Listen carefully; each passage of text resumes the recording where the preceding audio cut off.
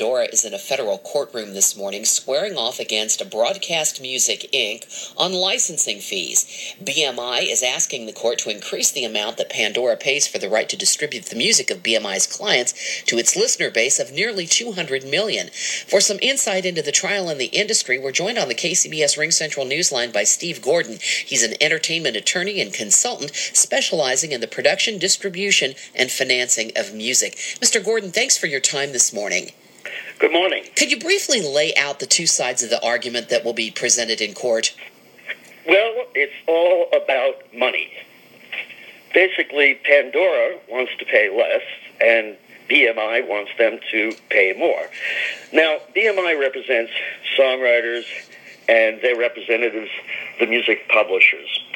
And what they're asking for is 2.5%, and Pandora wants to pay the same thing that terrestrial radio pays BMI, which is only 1.7%. Now, one of the big issues is that Pandora pays a great deal of money to play sound recordings. That is, records of record labels and artists, and they're paying approximately 40% of their gross income for the privilege of playing these recordings. Now, BMI argues, well, if you're paying so much for records, you should be paying more for our songs. After all, without our songs, there would be no records. But Pandora comes back with this fact. Regular radio stations, terrestrial radio stations, pay nothing at all to record companies and artists.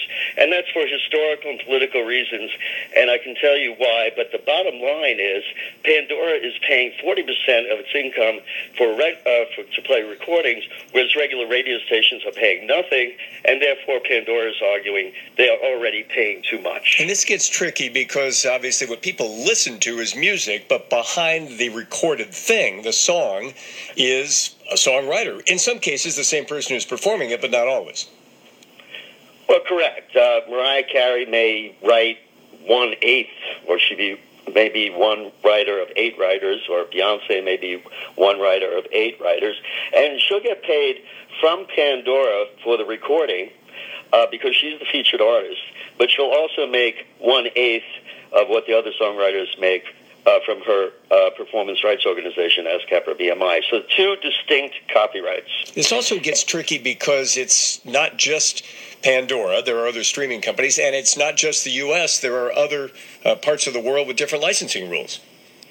Well, you see, everywhere else in the world, except they say Iran and North Korea, radio stations pay for recordings. Every place else in the world. And the reason that radio stations have never paid anything for recordings in the U.S. is political. Basically, the radio stations' lobbying arm, National Association of Broadcasters, have blocked a public performance right for sound recordings. So radio stations have the political might to have blocked the record companies and the artists from collecting for the performance of their songs. However, for digital radio stations and Sirius, which is a digital service, they do have to pay the record companies. The record companies lobbied for this and they got it, so they have a limited right of public performance. So the unfairness of music licensing in the United States right now, the profound unfairness, is that terrestrial radio stations are paying nothing for recordings. They're paying nothing to the artists, and Pandora and Sirius are paying a lot, and it's basically very unfair. We're really out of time, but just final question. Could this ultimately drive Pandora out of business?